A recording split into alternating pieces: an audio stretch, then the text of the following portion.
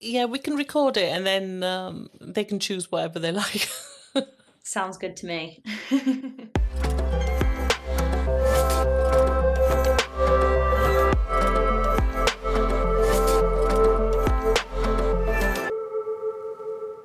Welcome to the Northern Voice.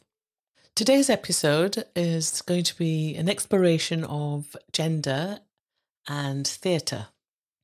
So I have with me Cheryl Martin, who started out as a performance poet. She became a playwright and a radio drama writer. She also works as a director. Cheryl has been performing solo shows since 2015 based on her own experiences as a suicidal depressive with borderline personality disorder. Her solo shows are funny, in which she also dances and sings. Currently, Cheryl is co-artistic director of Common Word as well as Black Gold Art. Isabel Belchin of Moon Cup Theatre is an actor, performer and theatre maker, as well as a facilitator, originally from Rosendale in Lancashire and now based in Liverpool. Isabel co-founded Moon Cup Theatre, where gender plays a key part of her practice. She has a keen interest in drag performance. She aims to open and shatter the conventions that exist within theatre arts and society. Susie Green. Susie first got in touch with mermaids in 1999 when she needed support for herself and her daughter. She then became a trustee and chair and held the position of CEO since January 2016. Over the last 4 years, she has helped the charity to reach out to thousands of children, young people and their families. As someone who has worked in the third sector for 20 years, Susie is committed to ensuring that all children are respected and loved unconditionally. So thank you so much for coming today. Cheryl, can you tell me about how you dealt with the constructions and expectations of your ascribed gender growing up? Well, as a cisgendered female growing up in basically sort of the more southern part of the United States and growing up Black as well, a lot of expectations were put on me because I went to Catholic school until I was 18. And so the nuns had very definite ideas about how you were supposed to behave and be a good girl. And they mostly involved, being very modest, being very quiet, basically not being dominant. They wouldn't say be submissive, but if you had a dominant personality, they definitely were against that. Don't be loud. As a, cisgendered female in a Black family, that was really very bougie. So, they had, you guys don't say white Anglo-Saxon Protestant, and it's WASP in the States. And that's a whole repressed emotions, the way you act. Again, you're very proper in public. Oh gosh, I had gloves. I had white gloves my whole time I was growing up till I left home at 18. And I've still got those white gloves and the little black clutch purse that they went into. And when you went, if you were going to anything big, you had your gloves on. And I came out as lesbian when I was much later in life, 46. And I think that was like the final flowering of my rejection of everything that I was brought up to be. So for me, it was like, you would really need to get out of this expectation of behavior. Thank you so much. So, Isabel, what about yourself? Yeah, so growing up, I had my parents were quite accepting of me doing a bit of both. I love sports, I love dancing. I was always climbing on things when I was little, so I was quite a boisterous little girl, I guess. And I think that sort of carried on through, primary school. There was a time when I just wore boys' clothes. I didn't want to be girly. I wanted to be called a tomboy, and when the boys called me a tomboy and like accepted me and let me be in their team, that was something that I really wanted. So I think I sort of didn't want that femininity in a way from like the age of like 9 to 12. And then I think I always thought I can do exactly what the boys can do. I was sort of brought up with that sort of mentality from my parents, which is a great thing for them to be like. But and then going to high school, I think that was when I started to realize the divide and feeling the need to conform, the difference between how the boys behave, the girls behave, and the body shaming, their attitudes towards women and girls. And I sort of conformed a bit. I wore the fake tan, I put the makeup on, and I went through different phases through with my gender. I was always quite an outspoken student, quite an outspoken person, but I think I also developed a very self-deprecating sort of approach. So if I was confident, then I'd make a joke about it. I quite doubt myself quite a lot, and that's still something that I'm working on, like perfectionist tendencies. I think boys find it quite easy to just go for things and not really think about it, whereas I think girls think a lot more about, I can't do that, I've got to be absolutely perfect. And I think that's something that was drummed into me slightly.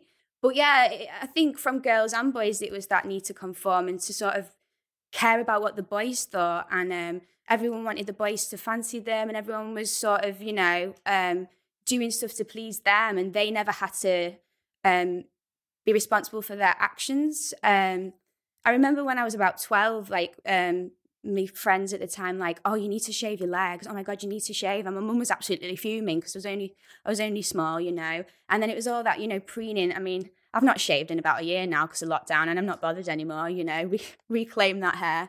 But I think moving away to Liverpool and going to university really opened up my view of the world. And coming out as gay was something that really made me challenge myself and question sort of the boundaries and how everything's done with a male in mind. And I don't even care about their attention, so it doesn't matter to me what they think, and sort of what even being gay is, and how there's many different types of being gay, and it's not some sort of stereotype. And that freed me. It allowed me to sort of do things on my own terms, and finding a queer community and meeting diverse different people who didn't conform to expectations, who were their authentic selves, who allowed me to express myself. And finding that queer community is something that's really helped me with my journey on gender as it is. Yeah. That was lovely. Thank you. Thank you. So Susie. I suppose growing up, I just remember sort of growing up with this feeling that I always had to be nice, and I couldn't argue back, and I would always conform, and I would be so worried about what other people thought of me. So, I was very studious. I did what I was told. I did conform, and I did push down my personality to be that nice girl, as it were, to sort of fit in. And it wasn't really until I had my kids, really, and with Jackie as my oldest, that I started to recognize the fact that actually being nice wasn't getting me anywhere. And actually I was letting down my kid, who was really struggling with their gender identity. And really until I had Jackie, I never realized that there were trans kids, or that was even a thing. And in fact, in terms of transgender people, I had no clue. It never even occurred to me, about the fact that people could be trans. So having my kid and having to sort of speak and advocate for her against a stereotypical experience environment where everybody was saying, what was expected, and the fact that she didn't conform to any of those expectations caused her a lot of pain, and me a lot of pain, because I was constantly trying to protect her. But she was very much, from the minute she could express herself, she was very clear about who she was, but was constantly told that wasn't real, wasn't possible, and she had to stop. So the shame was extreme. And for me as her parent, I had to stick up for her and advocate for her. And that meant that I had to go against a lot of what was at the time, bearing in mind she's 27 now, the expectations of what kids should be and how they should behave, and also the expectations of a parent that I should squash that behavior and make it go away. And so I was fighting on all fronts, really, sort of in the middle of trying to protect my child And it was against the professionals at the time as well, because the understanding of gender identity has gone forward so much. But I never, ever thought that I would have to deal with that. And what it also did for me was actually shone a light for me on what I did to fit in and conform. And then how hard it was to actually push back against that and go, I'm not doing that anymore. So as well as actually being the advocate for my daughter, what it also did is it shone a light on what I did as a person to fit in within society, and sort of made me look at what I was doing and think, well, actually, why am I doing this?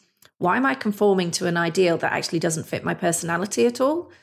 And it's really stepping outside your comfort zone to go, actually, no, that's not, I'm not going to listen to that anymore. I'm not going to conform to that anymore. And also I'm going to defend my kid against you too.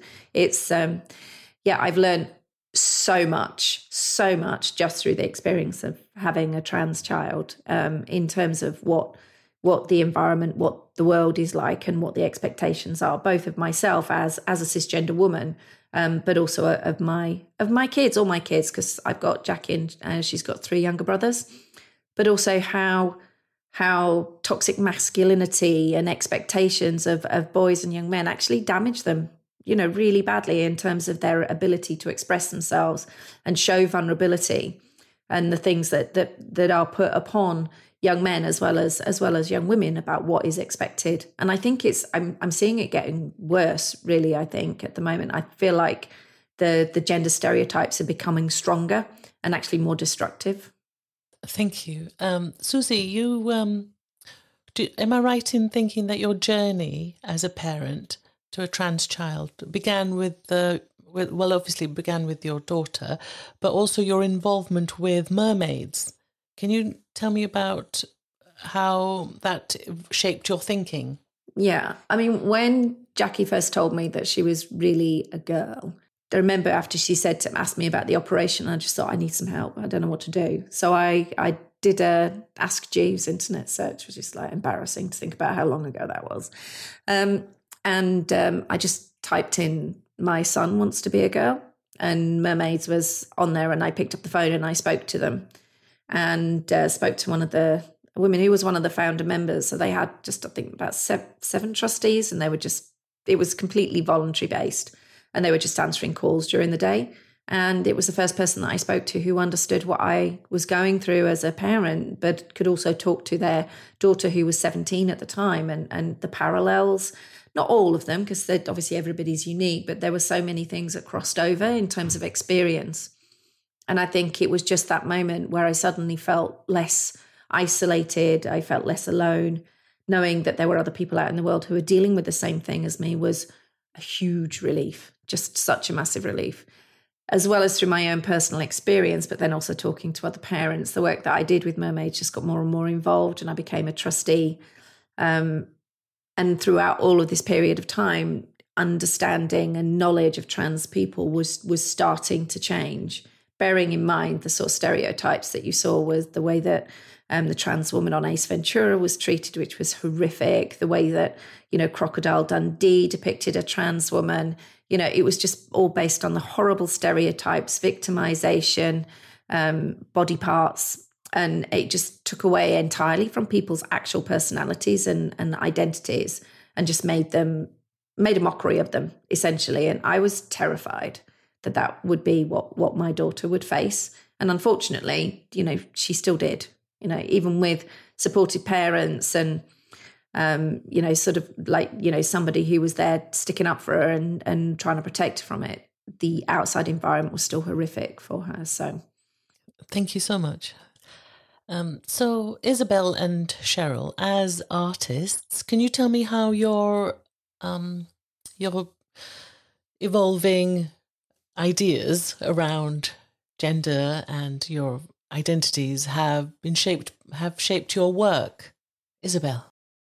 I've just always thought in performance that gender doesn't really matter. We should have the opportunity to be able to play whatever parts we want to play. And at the minute, there's still not a lot of good parts for women. And I think a lot of the parts that are greater are male roles, and why shouldn't we play them? Men don't just have the autonomy on masculinity. Women can play masculine too. We've been doing a lot of work with drag at the minute over the last few years. We've been running workshops with a variety of people, but mainly doing drag kinging with women and exploring what all the possibilities that are within you, and being liberated by being able to break free from that binary and explore some of the things that maybe you've never explored before, all the different parts of you that could exist within you.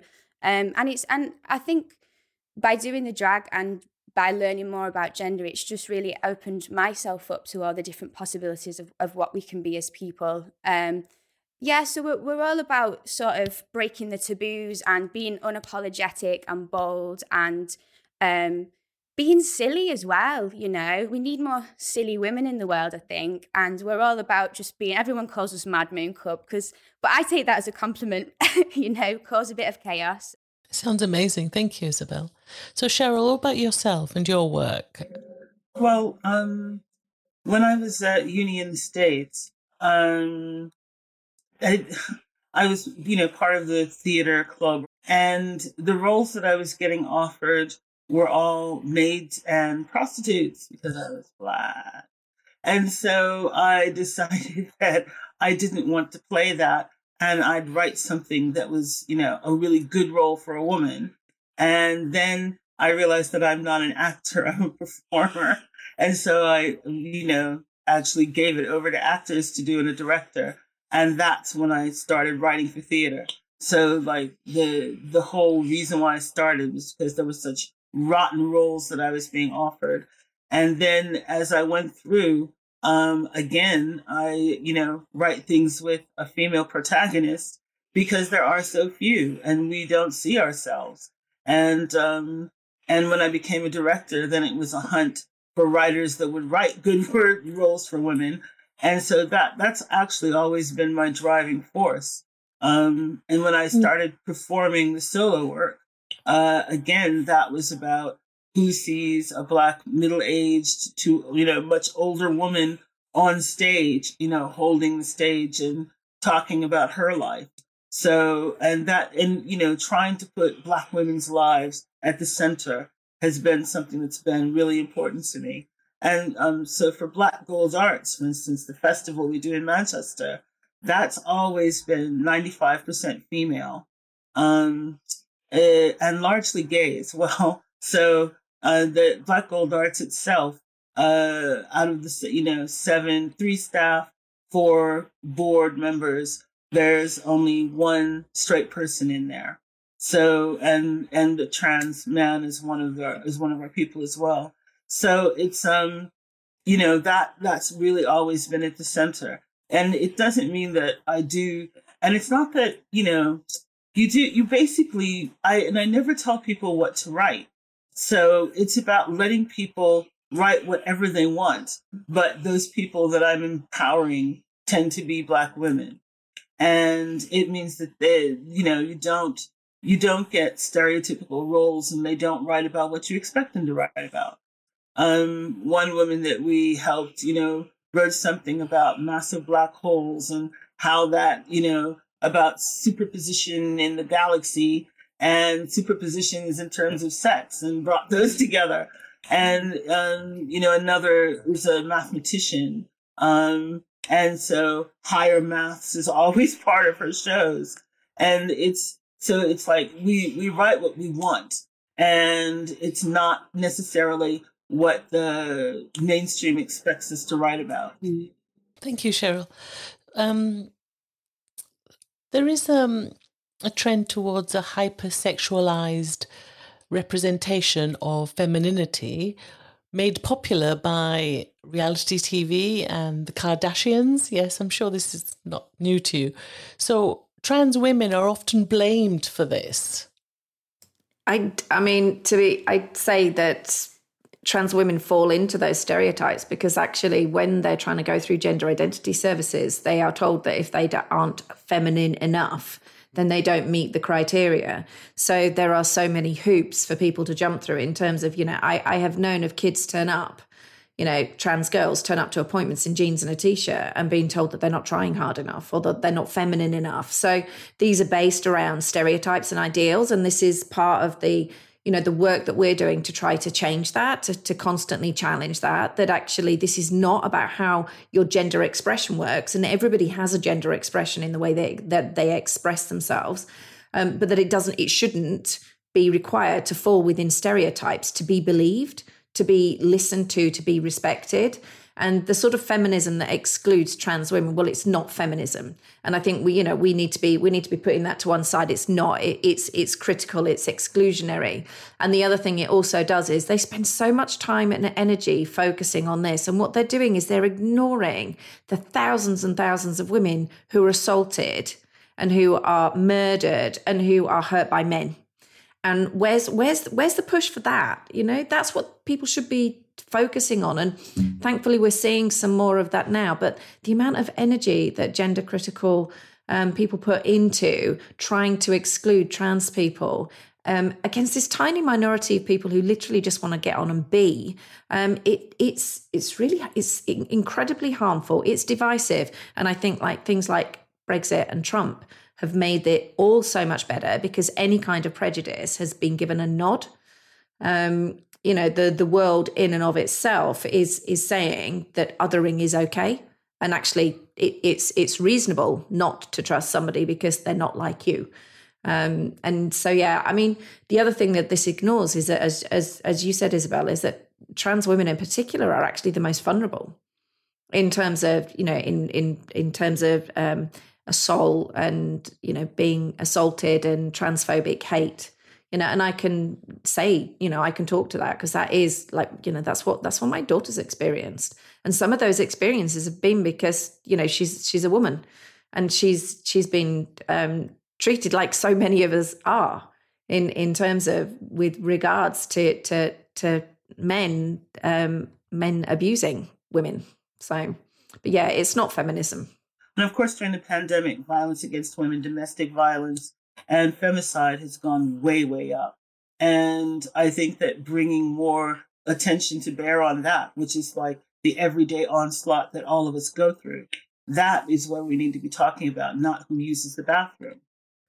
Isabel, what about your experience of casual violence or misogyny? It's just ingrained in us as women, isn't it? To sort of it's been normalized and seen as normal and something you're just supposed to put up with. There's being afraid to walk home at night, being afraid. I think it's something that you just have ingrained in you, sort of thinking up scenarios of what if I get attacked? I'll run to that house. I'll being catcalled, having your body seen as a vessel rather than as being a human being. It's like I've worked in hospitality as well, and it's it's a nightmare because you're trying to do your job, and you've got drunk men disrespecting you, seeing you as other, and trying to, it's just being seen as a sexual object, I think, and being touched, and even as a gay woman, my sexuality being sort of fetishized or seen as a challenge, and there's just no boundaries with men. And it's, as someone that's always just wanted to be an equal, it's very frustrating. And I think I've suppressed a lot of it and sort of forgotten about it. But even when I was younger, we used to go on MSN all the time and speak to each other online, and there'd be weird men from all over the world just finding your email address and speaking to you, and that's dangerous. And just the unnecessary touching and taking your space,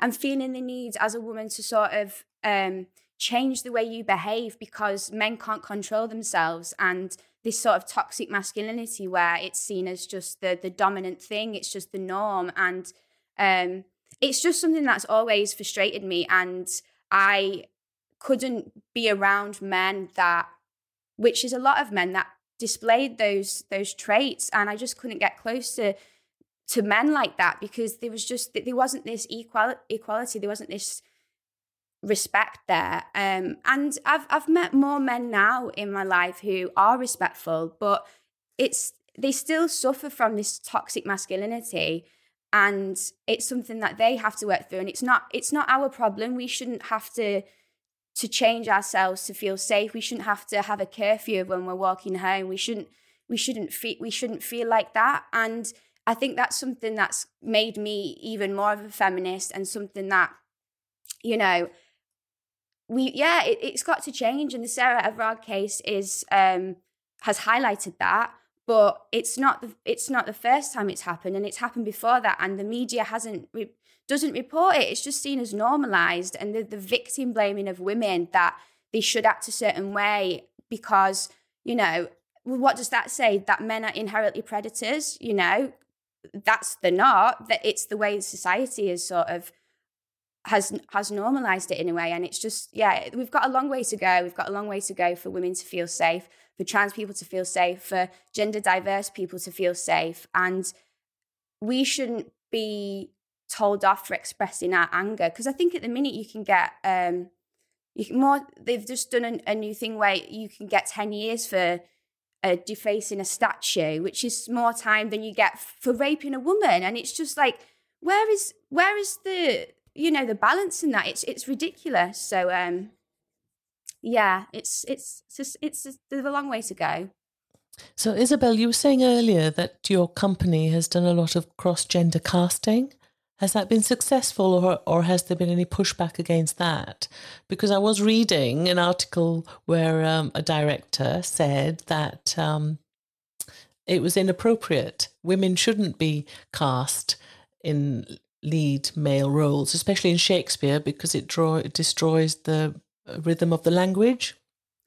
Well, we've not had any pushback. People have really enjoyed it. We do a lot of parody, and we quite do a lot of comedy, so it's sort of tongue-in-cheek. But when I was doing my dissertation and researching for that, it was a lot about women playing male roles, and it is mainly in Shakespeare, because that is still the only place that it's really done. And that's sort of taken an autonomy on what Shakespeare is, and it's Shakespeare's supposed to be this universal language that anyone can understand. And the men played the women back in the day. You know, they didn't have anything to say about that. And it is sort of, you know, I think by women playing these roles, it brings out another aspect of what that character is. It makes them more three-dimensional, and it's not just based on them being a man. And also it opens the question of what even is a man when a woman's playing it. And why shouldn't a woman be able to take on these roles that are great roles? And there's not many great female roles in Shakespeare. And femininity and masculinity for me aren't inherently a male or a female thing. They're aspects of our identity. And tradition, like if you're sticking to traditions, then Shakespeare's just going to be boring. And Shakespeare's been around for ages. And if you're not changing it up, then why are you doing it? Because we've already had these traditional roles done before. So, yeah. So, Susie, do you think that transgender roles should be played by transgender actors? Yeah, sometimes it's just a man in a dress, isn't it?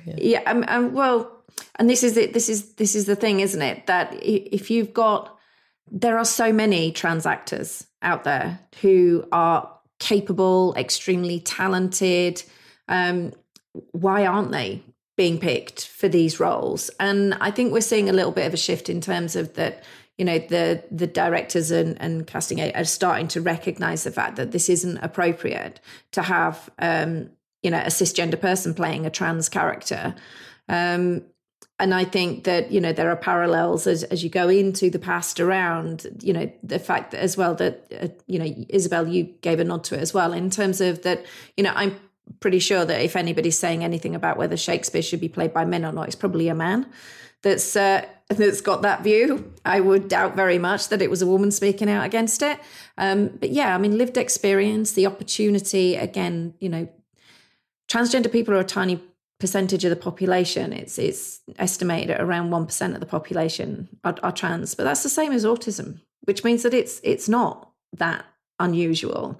And you know, we should be showcasing all talent and it should be across the board. And I think we also should be looking at other areas of intersectionality, including race, including disability, faith, religion, and I think that's woefully inadequate at the moment. So Cheryl, what about gendered ageism? Do you write for do you write roles for middle-aged women?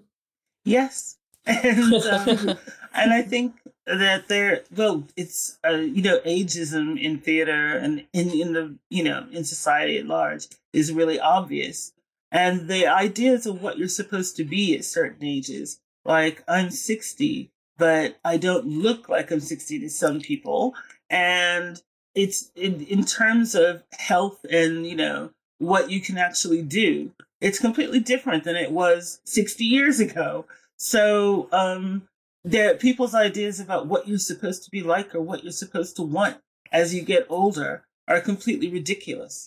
And again, it's I try to write about what people really do as opposed to what they're supposed to do. And what people really do is multifaceted and all over the place. Like I was still clubbing till I was almost 50. And and it's only so, and in fact, when I get out of this pandemic, I'm going to start going clubbing again. Yeah. Me too. We'll go together. Yeah, exactly. And so, I don't think there is a thing that you're supposed to be as you get older. What does happen as you get older, I think, is that you care less and less what other people think. Mm. So I think compared to my 20-year-old self, or even my 30-year-old self, I really no longer care. And it's because it's what is the point? I'm not living for these people. They're not doing anything for me. And you realize you need to use your time well. And so worrying about what somebody else thinks about what you're going to do is a complete waste of time. And I guess, and that's liberating. I'm finding it very liberating. Thank you. So let's talk about the workforce. There are very few women artistic directors from NPO, Arts Council funded organizations. There's about 31% of NPOs have female artistic directors. And COVID has pushed a lot of women in the workforce who are already precariat, right? Going from work to work, not having a regular income. It's already pushed a lot into caring responsibilities. So many more of them are quite likely not to come back. So what's your experience been like in the industry, Cheryl, as a director and a producer?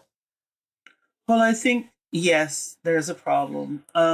As far as, the representation of women, at the higher echelons and having decisions made by men and, having organizations controlled by men, that's, I don't even know. Well, in my own experience, it was especially as a director, I think it was a problem.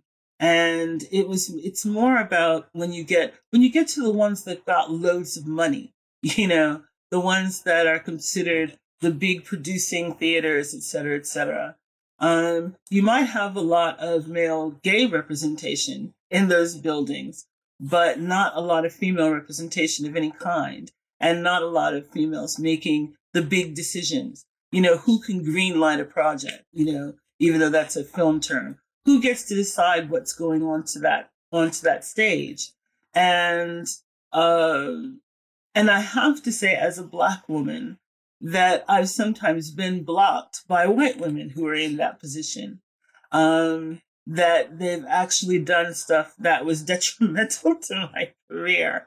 In one theater, I did the white guy running the theater. He hadn't really set up to have, they'd set up a position for a Black person to have, as an associate director level. But he didn't set that up, and he was new. And let me know that. And then at that point, I had like won a big regional award in Manchester, the Manchester Evening News Theatre Award. And he wasn't giving me anything to direct on my own. And I was like, yeah, but I won this award. And he said, oh, but I haven't seen you direct, darling. And so I was kept not doing anything much until the end of the year. And then when I did do it, again, got nominated for awards, won one. And I wanted to stay at that theater for another 6 months just for my career. And the woman who was the head of the literary department, when she found out how much I was going to be paid, she sat on my application and didn't forward it to the Arts Council until I ran out of money. And I didn't stay there. And that sounds incredible, but that's actually what happened. And to say that was, detrimental is to put it mildly. So it's not just men. So not having adequate representation leads to a blocking. It leads to the kind of lack of representation we were talking about earlier. And in terms of what we see on stage is clearly being determined by who makes those decisions, yes? Yes. And again, and I was told this is all, when I was at that theater, I had people saying things to my face like, I don't think of you as Black, which it translates as, actually, you're good at your job. Blacks are no good. Therefore, I don't think of you as Black. Or I don't see a reason to, there's no need for Black theater. And, they just said that to my face. And so it's like, again, the intersectionality is like being Black and female and a director is very hard. That's, in the end, the reason why I started with Darren, the reason why we started Black Gold Arts was because around 2015, there was a dearth of Black Mancunians in Black Manchester theaters. Yeah. So we weren't getting commissioned at all, or we weren't being put on. And we thought, well, if nobody else loves us, we love us. And we will promote ourselves and do, and the instant we did that, it was like better for us and better for everybody else Black in Manchester as well, because it just raised the profile.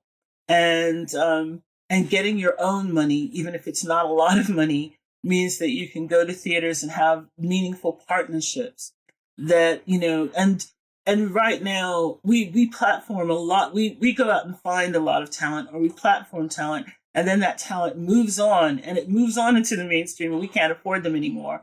But then we go find other people, because there's always more talented, Black and brown people. And that's, to me, that's our job, is to find them, platform them, move them on. But in order to do that, we had to found our own organization. So both Susie and Isabel are also cultural leaders, the heads of organizations. So Isabel, would you say that the reason to set up your own company are similar to Cheryl's, or is it totally different? I think so. I think it's about making that platform yourself. If you can't see it within the industry or in society, to do it yourself and create the roles, create the community that you want to create, and you be the change. If you want something to change, then you be the change. And as a performer, especially, like I always had a view of like, oh, I'll go to drama school, I'll do this, and then I'll just be a performer. But actually, that isn't my reality. And I'm an activist at heart as well, and it's about combining those two things. And I think the theatre industry, it's adapting, it's evolving, but they're still not taking chances, and they're still not being that brave when it comes to platforming different identities and representing different people and giving people a place at that table. And if they're not gonna do that, then those people should do that themselves and to create those platforms. But yeah, I mean, we only started a few years ago, so I'm only at the beginning of my journey. But yeah, I definitely agree with that. Yeah. It's been really moving and inspiring listening to you all. And I was wondering, as we come to an end, who's inspired you? Which writers or artists have inspired you in your lives? And brought you to where you are today? Well, when I was younger, like really, really young, I think, before I was 10, I can vaguely remember being in the car and hearing Nikki Giovanni read one of her poems. And it was just so beautiful, and I always remembered it. And I think that was the beginning of me thinking of writing poetry. Oh, what was the poem? Can you remember it now? What I remember was that she was personifying herself as Africa or something like that. And it was about the jewels, But my memory is a child's memory of that poem. And actually, I should go back and look it up. But I just have had like the memory of, this woman describing herself in terms of jewels and all these other things that, for me, were just fantastic. So it is a child's memory, and I guess I've kept it that way because it was a precious memory, if that makes any sense. Yeah. But I should go find which poem was that. Thanks, Cheryl. Isabel? Oh, I had so many inspirations growing up, but I guess one of the big ones for me was Victoria Wood. May she rest in peace. But yeah, she got rid of that sort of binary of what it was to be a comedian, to be a writer, to be a performer. She was very, very successful in a man's world. She was from where I'm from. She was from Bury in Lancashire, and she was just a breath of fresh air to all that sort of hyper feminine, hyper, she's an amazing writer, and she writes in the Northern dialect, and she was just a great tonic to what is expected of you as a woman. And she was just really funny and really quite bolshy about what she wanted and went for it. And Julie Walters, working with her, she's like my acting idol. But like their relationship as a partnership, and the way she supported her friends, and she got everyone involved. And I'd say Victoria Wood. Thank you. Susie? Do you know, mine's just a complete blank, so I can't really say. And actually, what that highlights is actually how sad it is that we don't have those women role models from being a child. They just weren't there. As far I didn't see that. That's not what I saw. What I saw was a men controlled world, a world that was perceived. It was patriarchal. It was all about what men wanted, what men did, and so, sort of like breaking out of that and going, do you know something, sod it, I don't care what you think, I'm just going to do what I think is right, was even harder, I think, because I didn't have anybody that I could look to and go, you're a kick-ass woman, and you are changing the world, and that's what I'm going to model myself on. There weren't those people there, and that's because I think media and broadcast was very much controlled by men. So women weren't given that space to be powerful, to be, you were only respected if you were nice.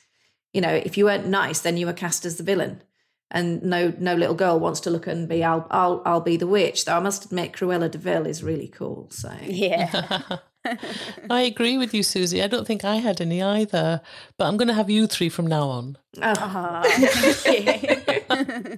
So I'm going to bring it to an end. Thank you so much for your time. It was I really enjoyed listening to you. It was really moving and important. Thank you. Thank you. Thanks and, Cheryl and Isabel, when we are allowed out of lockdown, we need to book a club night. Oh, definitely. Let's go dancing. In Manchester. Yeah. It's so cool there. Manchester's scene is amazing. Yeah. All right, it's a date. I'm coming as well. Oh, absolutely. Yeah, let's brilliant. No worries. Well, we've all got each other's email addresses, so as soon as we're allowed, we'll have to have a night out.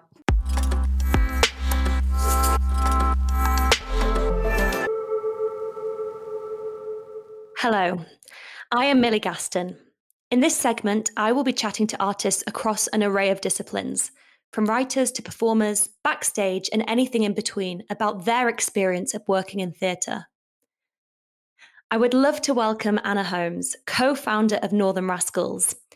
Northern Rascals are a multidisciplinary performance company based in Yorkshire. With their unique blend of theatre and contemporary dance, the company crafts the abstract and absurd to lead the audience to narratives rooted in the current socio-political climate. They first collaborated with Northern Broadsides as part of the Digital Squad, and most recently worked with Northern Broadsides creating the Aftermath at Halifax Peace Hall, which was made with a group of 20 16 to 25-year-olds from Calderdale.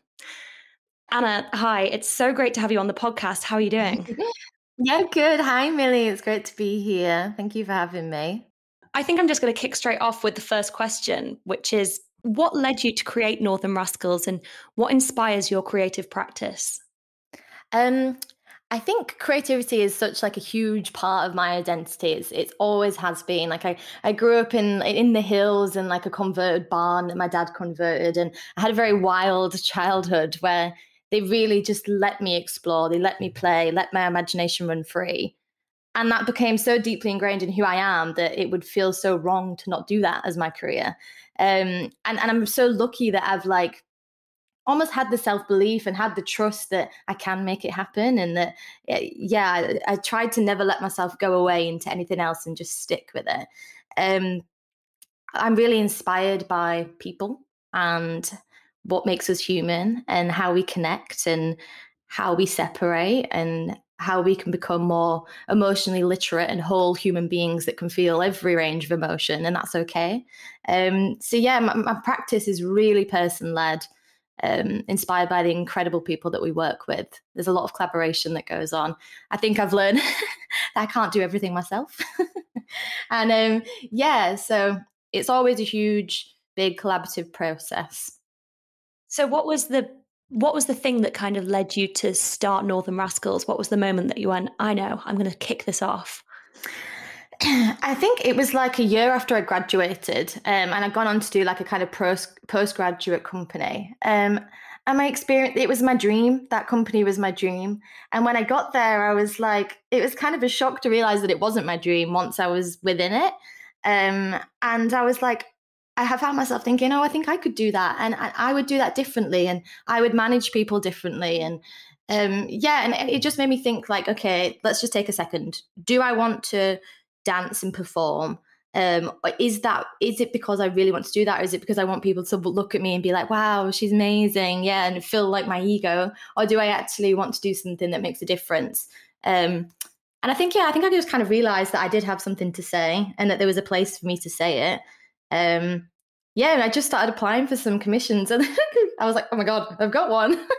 And it just snowballed from there. Like we've literally been so busy, and it's down to our work ethic. Like we don't stop, which also isn't great, but like it just hit off with that one commission.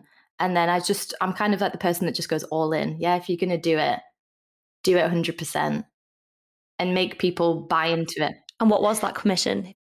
So the commission was with the Brewery Arts Centre in Kendal in the Lake District. And it was a tiny micro commission. It was like £300 or something to make like a 20-minute piece, I think. But it was kind of at the start when it was like me, Sam, and my best friend, Steph. And we just went and created something. But I think in that first year, it is like you do things for free and you do things for less, because also you don't know how much you're worth or what to pitch. Like we were never taught that at dance school, never really taught to how to be the freelancer.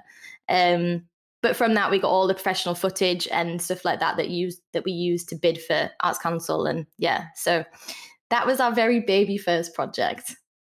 Fond memories. Do you think gender representation and lack of opportunities for women played into your decision of setting up your own company? Yeah, I mean, it's a funny one with the dance world because it's so saturated with women and with girls, and there's so much competition and the amount of jobs isn't proportionate to the amount of women that there is. And it's kind of that thing where there might be like 3/4 female in the year and 1/4 male, and the standard of women dancers in there is incredible, and the standard of men is less, and it's kind of like, I've seen a lot of girls that I trained with that have just been lost to self-doubt and the pressure of dance and body image and comparison, which like within our culture is so apparent anyway, but in dance school it's so heightened. Like it's and I've seen a lot of them just succumb to the pressure and come away from that part of themselves and gone into different careers because it's just not feasible. There's just not the jobs there for them. So yeah, I decided, okay, if I really want to do this, if I'm going to stick with my creative part of me, which is such a huge part of me, like I'm going to have to create the opportunities for myself. So I just kind of went and did it. And there's been a lot of self-doubt along the way, of course, like 100%. But I think there's always something inside me that does believe in myself and I trust my gut. And it's been a long journey to trust my gut. But there is definitely a lack of opportunities for women in dance in my industry because there's so many. And I think it doesn't help with the culture that we live in that makes you shrink and makes you quiet and makes you question. And you don't display all of your gifts, especially choreographically wise when you come to the artistic directors roles. It's like, where do they go? If we make up most of the industry, why aren't we in those positions? And are you aware of your gender and being a woman when you create work? Oh yeah, 100%. I think if we're going to go in a positive spin of it, I think being a woman has, like, if I'm stereotypically in the gender roles of being a woman, I am a caregiver. I am a gatekeeper to comfort and to considering other people's feelings all the time. But I think that has made me a really emotionally literate person. Like, I can see people and they're intense with ease. And I think that's a magic gift for storytelling. Like, that's what you need, isn't it? You need to put yourself in other people's shoes. And I think even not even just with creating the stories, but working with the artists in the studio, like, I think if you ask anybody who works with me, they would say that the environment that I create is very safe and it's very kind and it's very supportive. And like, that is a really big decision of mine to not go into that egotistical, director, self-indulgent way of working that's I've experienced so many times. It's really damaging. And I think only as I've got older and looked back, I've seen how much those people in power have damaged me, and like with their comments that they've made. And yeah, it's a constant battle for their attention. I just don't want that. And I think I think that comes down to being caring and understanding and creating safe spaces. But I also think it's super difficult to be a woman, in this industry. And obviously, like as you said before, Northern Rascals is co-run with Sam, who's a man. And I'd say for the first 2 years, like, I'm like 5'3", blonde, like I'm small. I was constantly overlooked. Like, it was literally like we would be at like we'd be in the theatre afterwards in the networking opportunities, or we'd go for interviews. And like, it's like, excuse me, where is your eye line? It's literally constantly at Sam, like, hello, like. And in those times, like, I was the one doing the groundwork. I was the one doing all the application bids. Like, Sam, I handle all that side of the company. And I was like, God, I'm the one who would be like writing your contract. And like, I was kind of like scoring people off in my head, like, never addressed me, underestimated me, undermined me. Bye. Like, you shut that door. So I think it's taken me a while to actually stand up for myself and not be quiet and be polite and actually say what I think. And yeah, I think it's about standing up for yourself. That's been a test. And I also think people have preconceptions about my work with being a female. And I'm okay with that. I'm okay with kind of being undermined. And then, like, I'm in it for the long time. Like, you can see my work and feel the power and the people that believe in me. And I just kind of like have a bit more of a, I'm not going to swear, attitude now. I've seen your work and it is absolutely fantastic. So watch out, world. Oh, thank you, Millie. In the week leading up to recording this episode, we have celebrated International Women's and Mother's Day. At the same time, we've seen Meghan Markle's battles with both racism and mental health discredited, as well as widespread anger at the murder of Sarah Everard and the over-policing of her vigil. What issues do you think these events have brought to life, and how do you think they will impact the work we see on our stages? Yeah, that week was like, it was like a terror week, like we were calling it in the studio. Like, we felt like we took such a bashing. And for me, it really took me aback, like how much it did affect me. And I actually felt really, really kind of like down and defeated throughout that week. And I'd ride the waves of being angry with Meghan Markle and then feeling so flattened by the Sarah Everard. But I hope it's kind of made us as women more conscious of the culture that we grow up in. And I think it's very easy to like blame and to think these problems come from the like internal, like it's us, but actually we grow up in this culture that is really wild and violent towards women and sexualized. And I think we're beginning to really see that. And even like feminism can feel like such a dirty word in so many people's mouths. And it's like, okay, like, let's not approach it as feminism then. Do you believe in equal rights? And people are like, yeah, of course I do. And, oh, do you think your workplace is sexist? Or have you experienced any sexism like going up through high school? Like me and my friends have had so many conversations and we always thought we've had no trauma.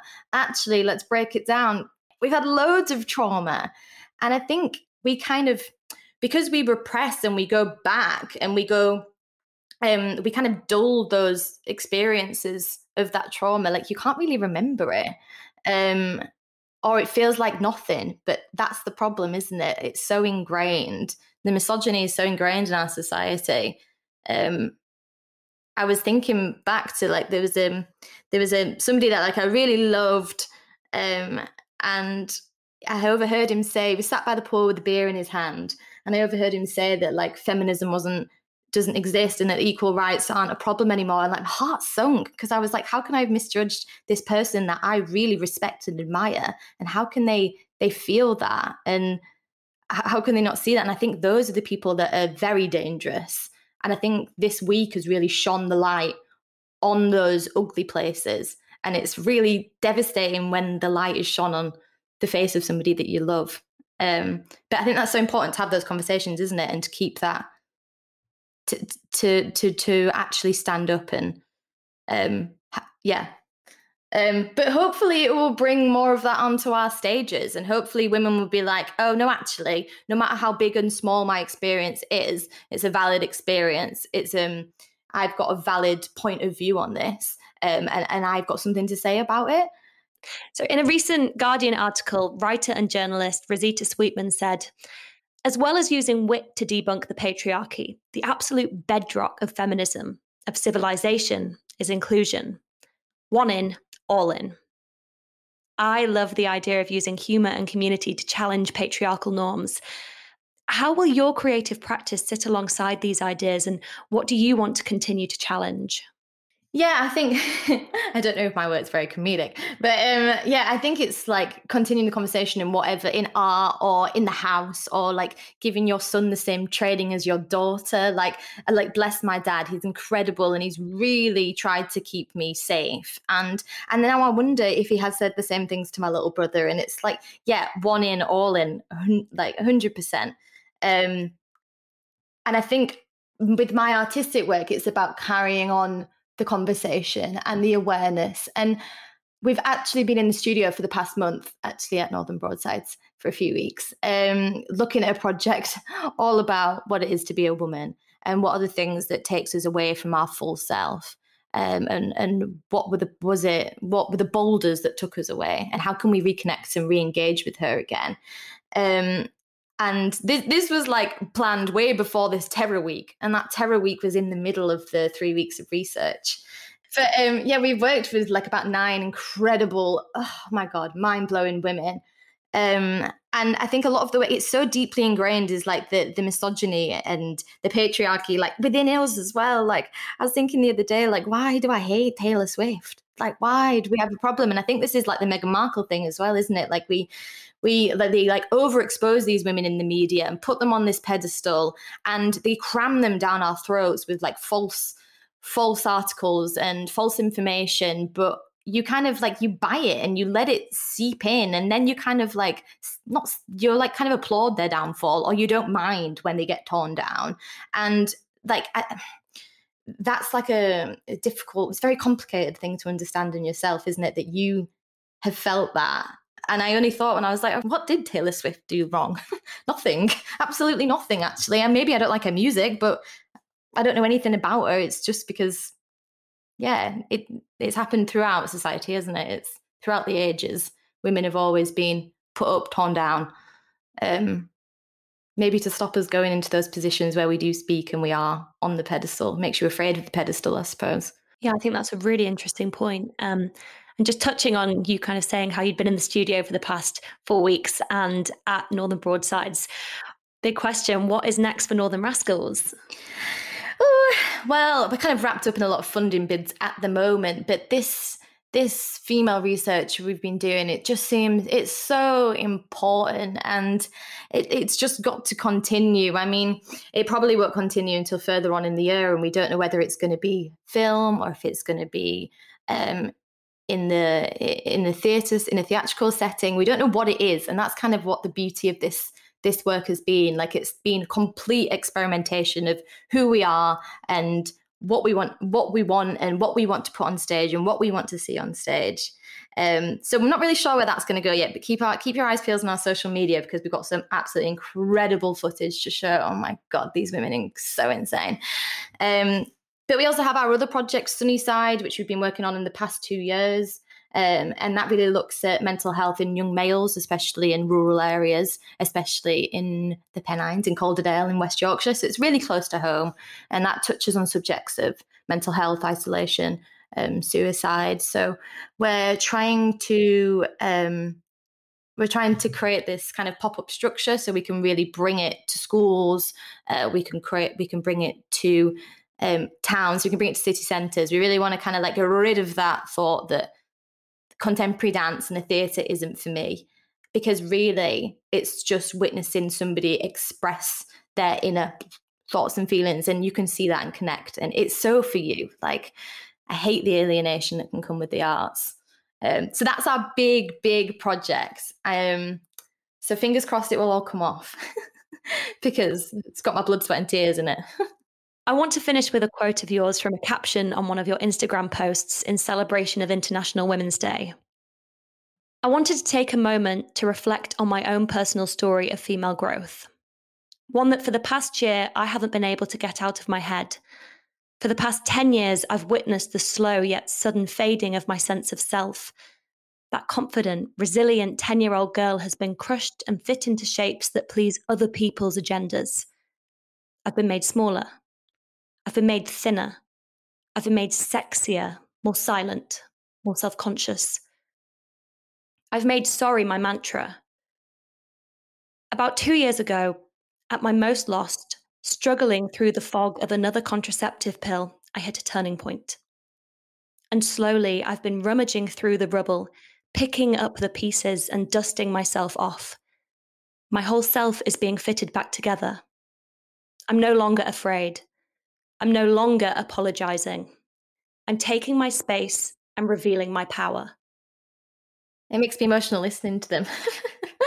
No, it's just so true. And I just think, I wish when I see people that I know and I love who are who are 20, 18, same situation that I was in, I want to skip past all that crap. And yeah, but we shouldn't have to go through it, but they will go through it. And I read a quote the other day, which was like, I hurl you into the universe and pray. And I thought, I don't want to hurl my child into the universe and pray. So hopefully things begin changing. But yeah, no, it's emotional listening to that. I'm proud of myself. You should be. Thank you so much for being on the podcast today. This has been such an amazing conversation. So thank you, Anna. Thank you, Millie. Thank you for having me, guys.